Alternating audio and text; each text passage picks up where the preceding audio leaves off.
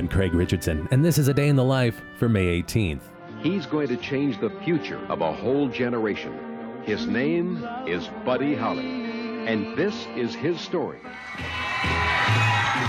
It was on this day in 1978 that the Buddy Holly story premiered in the United States. The film starred a 33-year-old Gary Busey in the title role, portraying the legendary bespectacled early rock and roll star from the age of 19 to his tragic death at the age of 22.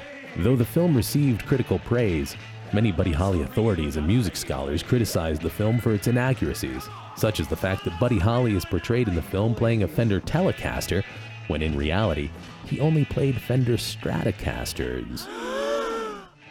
Holly's backup band, the Crickets, also criticized the film for its heavily fictionalized portrayal of them. Ed Cohen, the executive producer of the film, answered critics by citing dramatic license and saying that there's only so much you can do with 114 minutes of film and $2 million. 1, 2, 3, 4.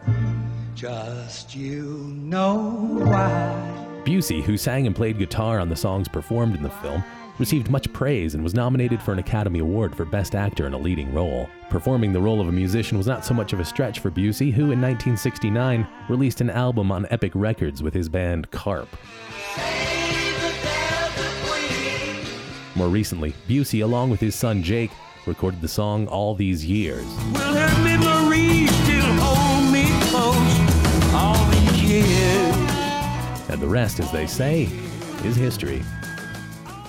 A Day in the Life is a production of Critical Karaoke, brought to you by the Idea Space at Colorado College, exploring ideas through the visual arts. Also made possible by the generous support of the B. Vradenberg Foundation, the Joseph Henry Edmondson Foundation, and Colorado College, fostering innovation in the humanities. Find out more at criticalkaraoke.com.